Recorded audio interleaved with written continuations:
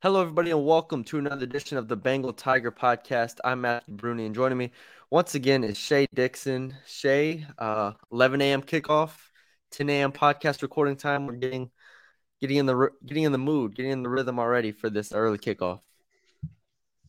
Like I told everybody at the end of the last one, Matty B, tomorrow morning, you've got to be up and at 'em at like 6 a.m. You need to do all your packing the night before. This right here is just training grounds for us. Tomorrow at 10 a.m., we'll already be seated in the press box, be Mm-hmm. watching warm-ups. Will be interesting. I'm excited. I'll say this. Well, because I have to work. Everybody else just gets to party. So y'all can be upset about having to party early. I'm excited that we don't have to leave work at 1 in the morning or whatever, that I get to go home and now watch a full day of afternoon football, of evening football. And if LSU wins, then it'll be an enjoyable message board to hang out on and conversate with fans. So I'm actually not mad about the 11 a.m. kick, Matty B. And I'm you're not a mad North either. Texas grad. Y'all kick off probably 8 a.m. sometimes, just trying to catch a TV time slot. 8 a.m. Billy's SMU team was playing Wednesday night. I mean, come on now. Yeah, man, poor Billy over there had to For those, watch yeah, the game. those that don't know that are podcasts followers of us, Matty B's a North Texas grad, Billy's an SMU grad, and Billy, who cheers to Billy, he and his wife closed on their first home this week, so I know he's excited about that. But he was not excited. Boy, did SMU get taken to the woodshed on Wednesday. Yikes. And that's Man, been your SMU update today. Now everybody knows.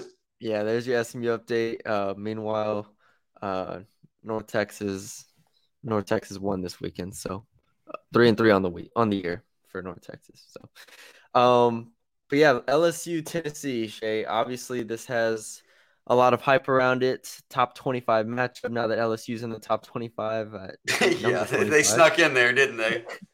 I don't know who. I'm glad somebody pulled the strings and got them at 25. But yeah, That the was top just 20. so the graphics could both say they were ranked and more people stop on Exactly. that station when they're watching. What Exactly. it's So, going heads up with the Red River rivalry. oh It yeah, is. that's So true. Well, the Red what's River more rivalry. intriguing? OU Well, sucks right now. So yeah, Texas Oklahoma's a matchup between two unranked teams, Shay. So I can't even, don't even acknowledge them. I don't acknowledge anyone that's not ranked in week 5 of the season. Um, but let's start with the injury report, and then we'll get into our thoughts real quickly. Armani Goodwin still sidelined with the hamstring. Major Burns still sidelined with the back/neck injury. Mason Smith obviously out for the year. Chris Hilton was announced out for the year with a shoulder. Had shoulder surgery, expected to be back for the spring, which is kind of why they wanted to get it done now, to have him ready for next year. But that puts them down to basically 6 scholarship receivers. I mean, you have Landon Ibieta, but Ibieta has not suited up to this point, or at least hasn't played to this point. So 6 or 7 scholarship receivers. The running back room is down to 3 running backs with Williams and Emery still. Fouché played his first game last week. I thought he was fine, but still got Fouché and Ward back there at safety. So I'm sorry, Fouché and Brooks at safety. So where are you at with the injury report? What are your thoughts? yeah, and I guess we should add that if you missed it this week, Seven Banks did just have some bruising on his spinal Yes, cord, which Brian Kelly said was great news. That it's a similar injury to Major Burns, but it'll keep him out 4 or 5 weeks. But it obviously that could have been a lot worse. So really good news there. Two reactions. One, I said it all off season. LSU does not have a lot of depth at receiver. They have a lot of talent at receiver, but a normal college roster carries double digit scholarship players at receiver. You're down to, as you said, Ibieta has been battling kind of concussion protocol and getting through all that across the first month of the season. And now Hilton's out, down to 6. That's not a lot. And yes, like Ibieta is a guy who could have taken a red shirt, and Hilton was a guy that was playing kind of behind a lot of the starters. But I thought that Hilton has shown that he can take the top off a defense, and it gives you a different element than the rest of the guys do, in my mind. So I thought he was going to work his way into more snaps moving forward. So I hate it for him. He's been banged up a couple of times too. It yeah, just stinks for his development and progress. But that is something I'm monitoring. It's just like running back. Like, you can't afford to have anybody else go down now. Like, you're already pushing it razor thin with your depth. But I don't think it's the end of the world for this game. The Garrett Dellinger news, Matty Yeah. B, is super interesting to me because he's a starter for them on the O line. He had surgery 2 weeks ago on his hand. He got a screw put in. They said it was minor, but more or less, what, Matty B, you were there. Brian Kelly said that he got the cast molded to his hand and he's looking Yeah. good in practice, so they're going to play him. If we have any former O linemen or O line coaches listen to the pod that are on the board, they can weigh in with some reaction to this. But I just don't know, like, D linemen play with clubs on their hand all the time from breaking something. Like, I don't know how often that happens with O line or how much you're hindered by it. So I guess I was a little surprised to hear Brian Kelly almost insinuate that he would start. That was Yeah, kind I of mean a that's what I got from it. It's yeah, I forgot to mention Dellinger, but yeah, Dellinger obviously missed last week's game. Expected to play, if not start. Kelly didn't commit to that, but he said he's good to go. He said he's practiced the entire week, got the club on his hand. He's ready to go. And club might be an exaggeration. I don't know exactly how tight it is to his hand, but it's pretty clear if he didn't have a cast on his hand, there would be some uncertainty as far as the dexterity in his hand goes. So that's going to be an interesting aspect. I think they probably start him and then kind of go from there if they need to put Bradford in, if they need to put Tremont Shorts in, whoever at the guard position. I think that's probably where they go. But the hope is Dellinger's good to go and can play. I mean, is Dellinger with one hand better than Anthony Bradford and Tremont Shorts with two? I don't know. I don't know the answer to that question, but I guess we'll find out on Saturday. And that might be a little bit hyperbole, but you get what I'm saying. I got it. All right. Not literally one hand. One All hand in right. a club. Yeah, one hand in a club. There you go. So, however that works. But all right.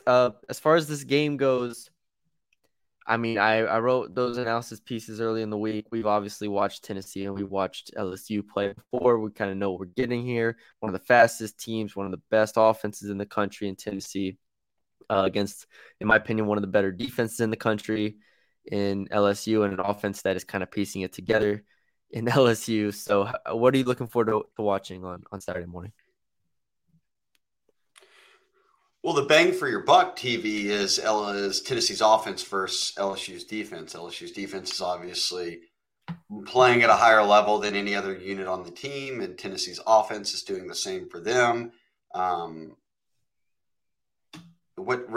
Shout out that old Bill Martin, the old LSU assistant SID, Lake Charles native. Shout out to all the Lake Chuck people. He was at State as an SID and now runs things up at Tennessee. He had tweeted something that kind of drives home exactly what this Yeah. Tennessee offense is about. Yeah. Again, from Bill Martin, their Tennessee's offense is first in points per minute, third in plays per minute, second in scoring percentage of possessions, second in points per possession, and fifth in yards per play. So not only are they fast, but they've been very efficient as well. And this is the Bryles offense. This is the Levy offense from when they were at UCF together. I mean, when LSU was facing Ole Miss the past couple of years, like, that's what you're going to watch come Saturday with Tennessee when Levy was at Ole Miss. So it's not foreign to fans, like, in a number of players on the team. Like, they've played this type of offense, very fast paced before. I'm most curious how it affects LSU personnel wise, like, because when you move fast and when you're going nonstop, the defense is not, you can't just keep subbing guys in and out or get into different packages. So Matt House, the defense coordinator at LSU, certainly knows that. They've done a good job so far on defense, adjusting both in game and at halftime. They have absolutely shut teams down, kind of Auburn and State specifically in the SEC. Shut them down from kind of the mid-second quarter on, second half for sure. So we know they can adjust on the fly. I'm just curious. It's almost like this is a game, Matty B, for me, where because of how fast Tennessee will want to move, it's going to be a lot more of the same guys on the field kind of for the whole stretch than kind of moving in and out with rotational packages. And I'm curious for Matt House what that means. Like, that's a lot of Baskerville. That's a lot of Perkins. That's a lot of whomever is kind of they deem to be Yeah. their pass coverage guys.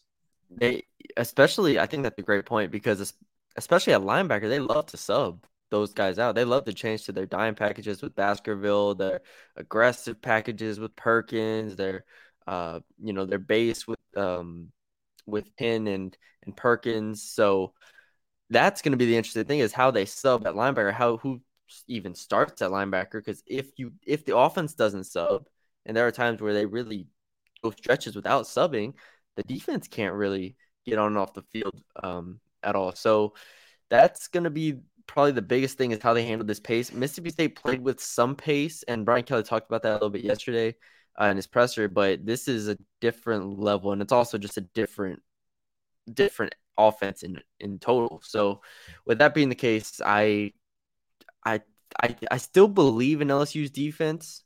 I mean, as a whole, because of the defensive line, because of the veterans they have in the back end, and because of their adaptability, it seems like as the season has gone on and as games go on.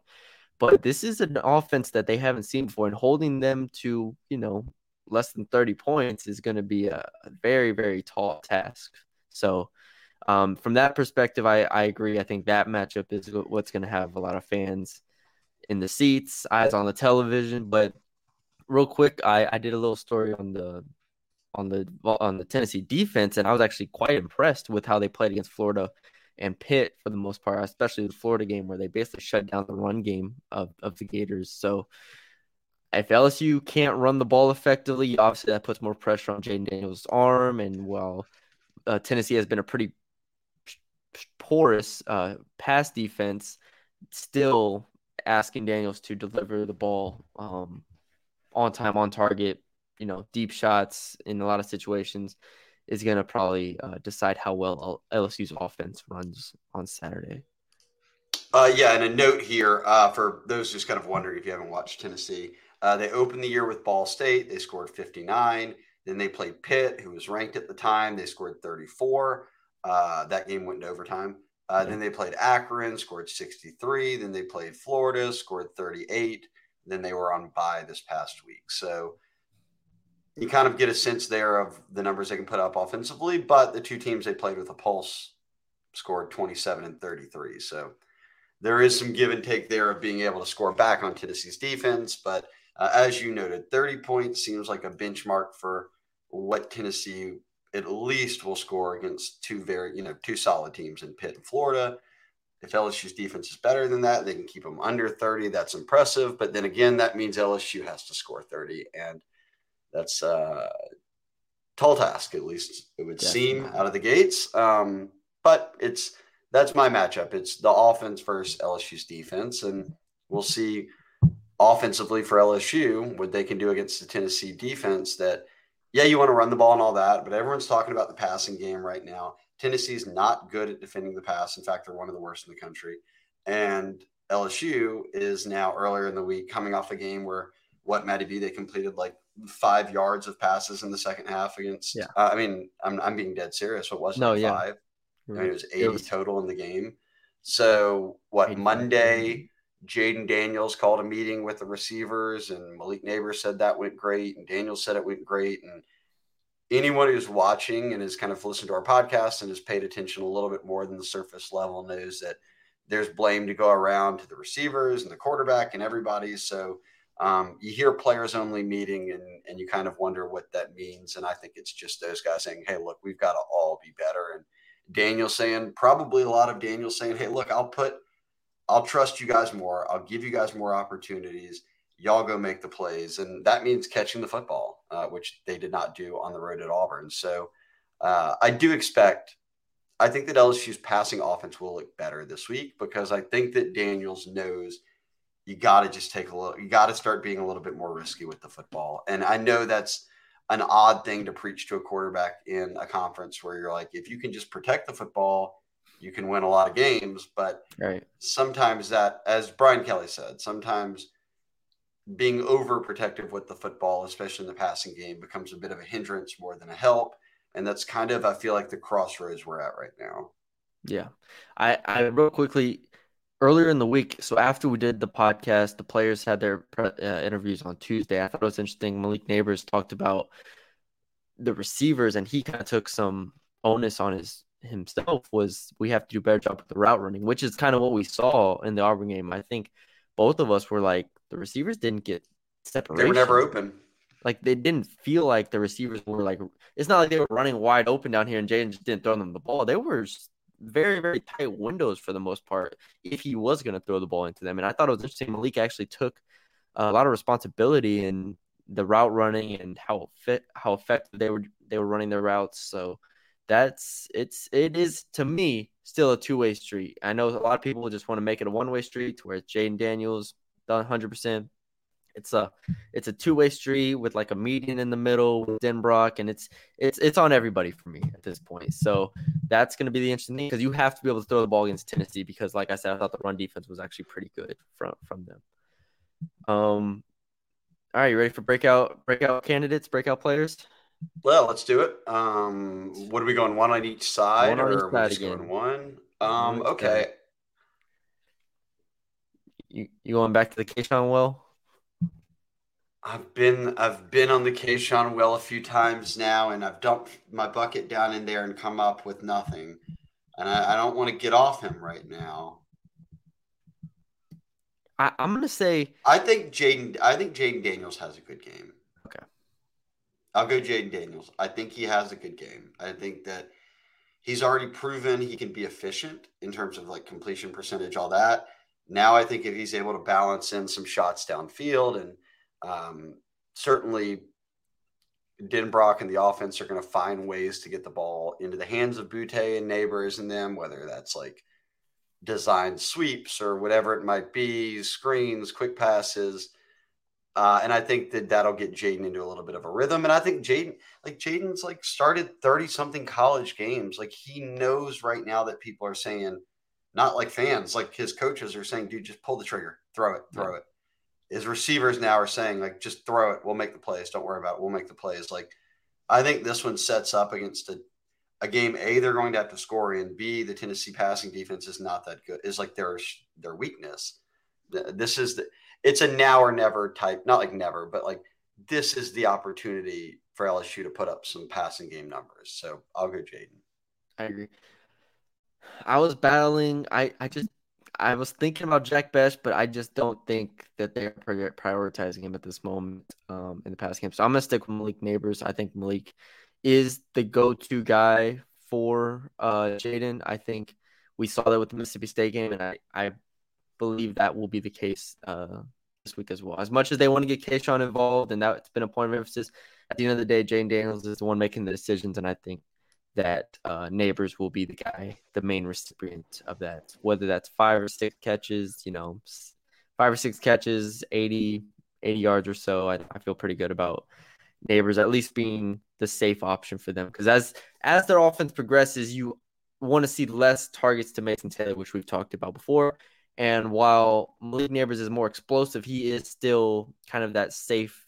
I think he's the safest target of the receivers for Daniels at this point. So for that reason, I'll go Malik Neighbors. All right, I like it. And this will be the game Kayshawn puts up 100 and something, and I didn't pick him. But you know what? That's all right. I'm moving on because I've had a lot of confidence in my defensive pick, BJ Ojolari. With Mason Smith out, he's the best player on your defense. We saw at Auburn he can change the game like that with the strip sack that resulted in Jay Ward's scoop and score. I feel like he's dialed in. I feel like he's healthy after kind of resting up a couple of the non-con games. And I think this is just a game that he comes out and has a big one. I don't know. I get the feeling that he knows kind of that he knows he's got to make plays for this defense to be able to be at the level that they want to play at, that House wants to hold him accountable to. And I think he's the 18. He's your leader on that side. And recruiting tie-in, BJ flipped his commitment from Tennessee to LSU. So maybe some Mm, extra juice in this one. I don't know. That was mm, a few years ago, so maybe he doesn't care I about that like it. anymore. I like it. Probably forgot about it at this point, honestly. But 100%. I had forgotten about it until I just thought about it just then.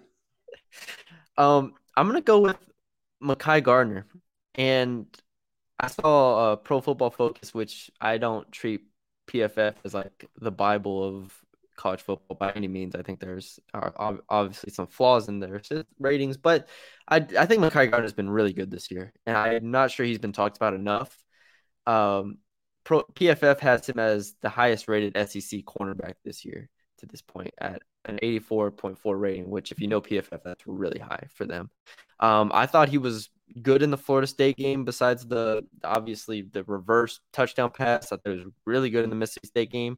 And as a secondary, they had some bust against Auburn, but I didn't put that on him specifically.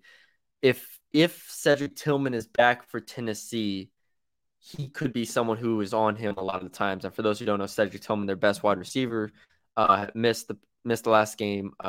He's been trying to come back. He's I believe it was a leg injury of some sort. I forgot what it was, ankle, leg, whatever. But been going through walkthroughs. He's been lightly practicing. I haven't heard anything from Heupel since then about Cedric Tillman. But if they get him back, it's one of the 10, 15 best receivers in the country. So that obviously changes the dynamic of the game.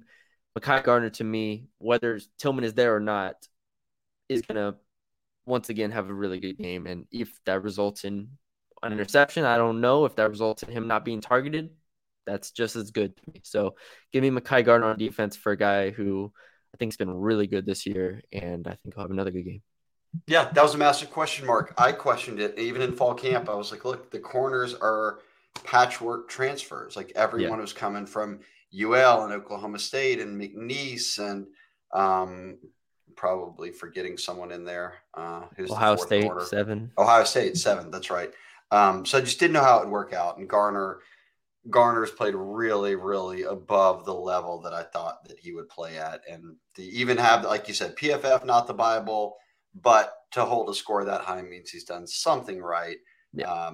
And he just hasn't given up anything. Like you mentioned the Florida State bust, like that was one play at the start of the season. Like since then, nobody's like picking on him during games. So yeah, I like that pick. All right. So I went Ojulari and Daniels. You went Malik and Garner as our guys to watch, impact players. What's up next?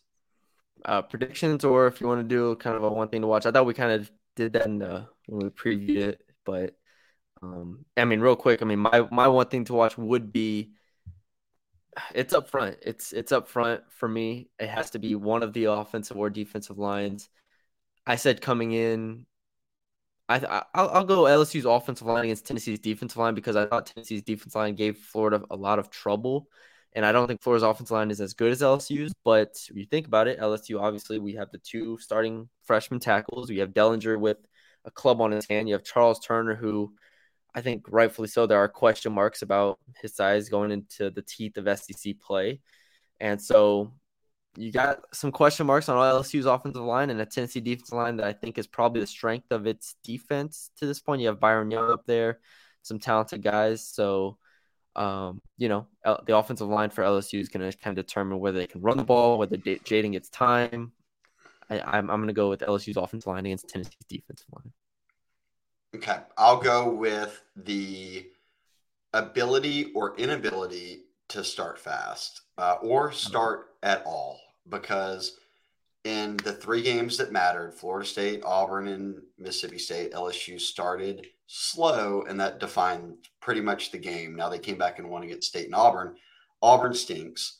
State, they just did a great job of buckling in and bouncing back in that game, and they put it on offensively, put numbers up. But Tennessee's, and then they lost the Florida State game. It cost them. Yeah. Tennessee's better than all 3 of those teams offensively. If you come out and don't score, or like you have like 3 points in the first half or whatever, like you're probably not going to win. Tennessee will just put up more points than you're able to play catch up on. So starting fast for me is key. And I'll say, Matty B, this is like what people on the Tennessee side are saying, something to watch at least. A, they're coming off a bye week, so they're rested. B, and I know this is something like watch. Remember me saying this because I've asked around and heard this. Brian Kelly, maybe they did at Notre Dame, but they don't here. Like LSU practices after school, so like from like 3:30 to 5:30 or 6, Yeah. right? He's trying to get it, and I bet next year they'll have it to where LSU practices in the mornings. But obviously you come in right now as a coaching change, and Schedules and it's tough stuff. to flip everybody's class schedule and all that. Heupel and them practice every day at like 9 a.m. So Tennessee's Mm, saying that, hey, look, morning games are good for our team because they're used to being out there every day at 9 a.m. going through the motions. Maybe that does mean something. I think it just means that Tennessee will be able to kind of have their legs under them and start normally because they are used to that. And whether that matters or not for LSU, I don't know, but it's just one more thing that I point to and I say, LSU does not do a good job of starting fast. And now you're playing a team at 11 a.m. that's used to practicing at 11 a.m., that knows kind of how to get up early and get after it. And that's just one more added element. And they're coming off a bye week, so they're rested. yeah. I just think it's so important. LSU find a way to start fast. And Matty B, if you start fast in this one, like if LSU goes up 7-0, 10-3, 14-3, something like that, like all the pressure in the world goes on to Tennessee. And then Yep. I think that can kind of really help shrink the game down. And then you play a little bit more clock possession, things like that. You Yeah. do not want to fall behind here and then think, okay, well, we just got to go tempo and try to like score with them. Like that's not the recipe. That's a recipe for disaster in this one. So more so than any game yet, they have to score points in the first quarter. Like you've got to get on the board. Yeah.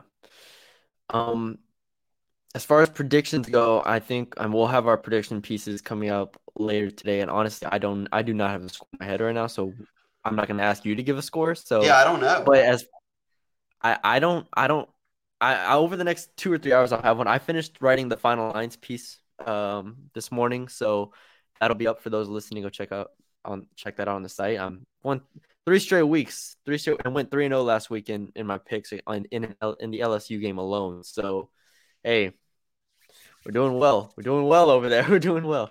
But That Jaden Russian prop hit, and he didn't even play the fourth quarter. Still right, hitting. right. Shout out to him. But anyways, I say that because I did all this analysis of the games. I've looked at the lines and everything, and I'm still here like very uncertain. Very uncertain. I do think playing at home for LSU is a big, big deal. Playing at home at 11 a.m. is a big deal. I think sold out crowd. It's going to be an awesome environment. I think LSU will play better at home. Like most times, people handicap games. It's 3, 4 points advantage for playing at home. And I think LSU takes advantage of all of those points there. So, with that being the case, LSU, you know, as a 3-point dog makes sense to me on paper. But I think this is the best defense Tennessee has played to this point. Well, I know it's the best defense they've played to this point. And if they can get off to a decent start offensively and not have a bagel a quarter and a half into a game, I think they have a good shot at winning this. So I'm probably going to pick LSU to win this game, and I feel pretty good about it at this point.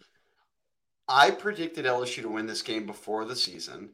Um, and Tennessee is the team that I thought they would be. Like I thought that they would have a very high-powered offense, but that you could get over them on defense, and that appears to be who they are. They're a top 10 team, obviously, and really playing well out of the gate. So maybe a little bit better than I thought. I may stick with picking LSU here, and I'm with you. I'm glad you brought up one thing we just didn't talk about yet. Playing at home, even at 11 a.m., is massive here. I think the crowd's going to be into it. Yeah. I think that can put Tennessee on their heels a bit, and then that, in a way, can kind of slow down, the what Tennessee's done so far, and make this just about this game. And if you've got Tennessee in any sort of survival mode in this one, I think that bodes well for LSU. You want to put all the pressure on the undefeated top 10 team that's coming in with the best offense, who should win, who's favored. If they get behind early, I think that then you start to see, okay, Tennessee, we've got them on their heels. We're controlling a little bit of this game. But again, that all goes back to starting quickly. I'll say this, over under is at 65 points. Mm-hmm. I don't think it hits that. I think this is going to, like, all of Tennessee's games so far against like the Pitt, and let's just say Pitt in Florida, have been like 30 something to 30 something, or like 40 to 30 something. Yeah. I I think this one's a little bit tighter on defense in a way, but really, I just think that both. I don't think this game is going to go as fast as people look at Tennessee on paper and the stats and say, "Oh man, this one, like they're going to be putting up points nonstop." Like I think this one will be more in the 20 something to 20 something or even 24-17 type. Like I know that doesn't match the over under, but and that's pretty far under it. Yeah, That's just kind of where I'm at right now. I don't think this turns into some like 40 something to 20 something game. yeah, I don't. Yeah, check out the final lines. Check out the final lines. Check out the final lines coming out at probably like 12 o'clock. So, Are um, you going the other way? You left me no, hanging no, no, there. no, no. I'm with you. I'm with you. Okay. I think the unders. Okay. I think the unders the right play. There. I 65 is a lot, and I think the only way that happens is if Tennessee hit 40. In which case Yeah, they me can too. win the game like 40 to 28. 40 or 38-20 or something like that. And I think this LSU defense is too good to allow 38 points to anybody. Yeah, and I don't think it'll be a 30 something to 30 something game because I just don't. Like I don't think the LSU defense would allow 30 something while simultaneously scoring that much on offense. So Imagine how much would have to go wrong for both defenses to allow 30 points each. Like allowing this Jaden Daniels LSU offense to put up 35 on you seems like a tall task. Like they only did it to Mississippi State. Mississippi State fumbled the ball on like the 10, things went wrong, things went right. So it's gonna be interesting. It's a tough game to really predict. We'll have our predictions on the site coming soon this evening. So check those out.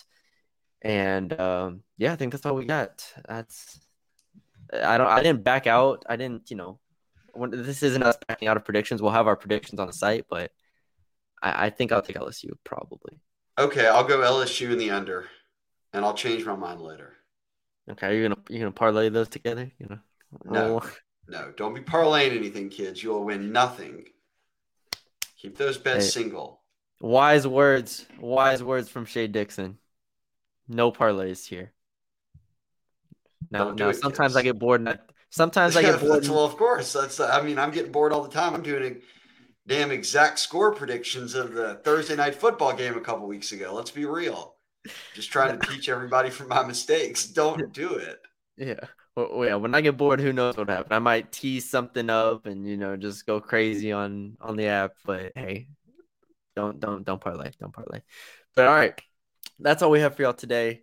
We hope y'all enjoyed the episode. I'm working to get the internet fixed, so on my side, but the audio is the most important thing. So we got that worked out, and yeah, that's Yeah, pretty you much it. sounded good. It's fine. Sounded good. That's all that matters. That's all that matters, right? That's why they come here for the information. You can become a subscriber for $1 on the site. Still, I still got the hat right here, ready to pull up and go. $1 for an entire year for the Bengal Tiger on 3 sites. Had a lot of people join, a lot of people interact with us on the board. We really appreciate all that. Subscribe to the YouTube page if you haven't already. It's blowing up. It's doing a great job. So thank you to everybody who has subscribed, who likes the videos and all that stuff. Leave us a 5-star rating and review if you listen to the podcast on Spotify, on Apple, and you don't know what I'm talking about when I say the video aspect of hasn't been great for me. But yeah, we'll get all that worked out, and we appreciate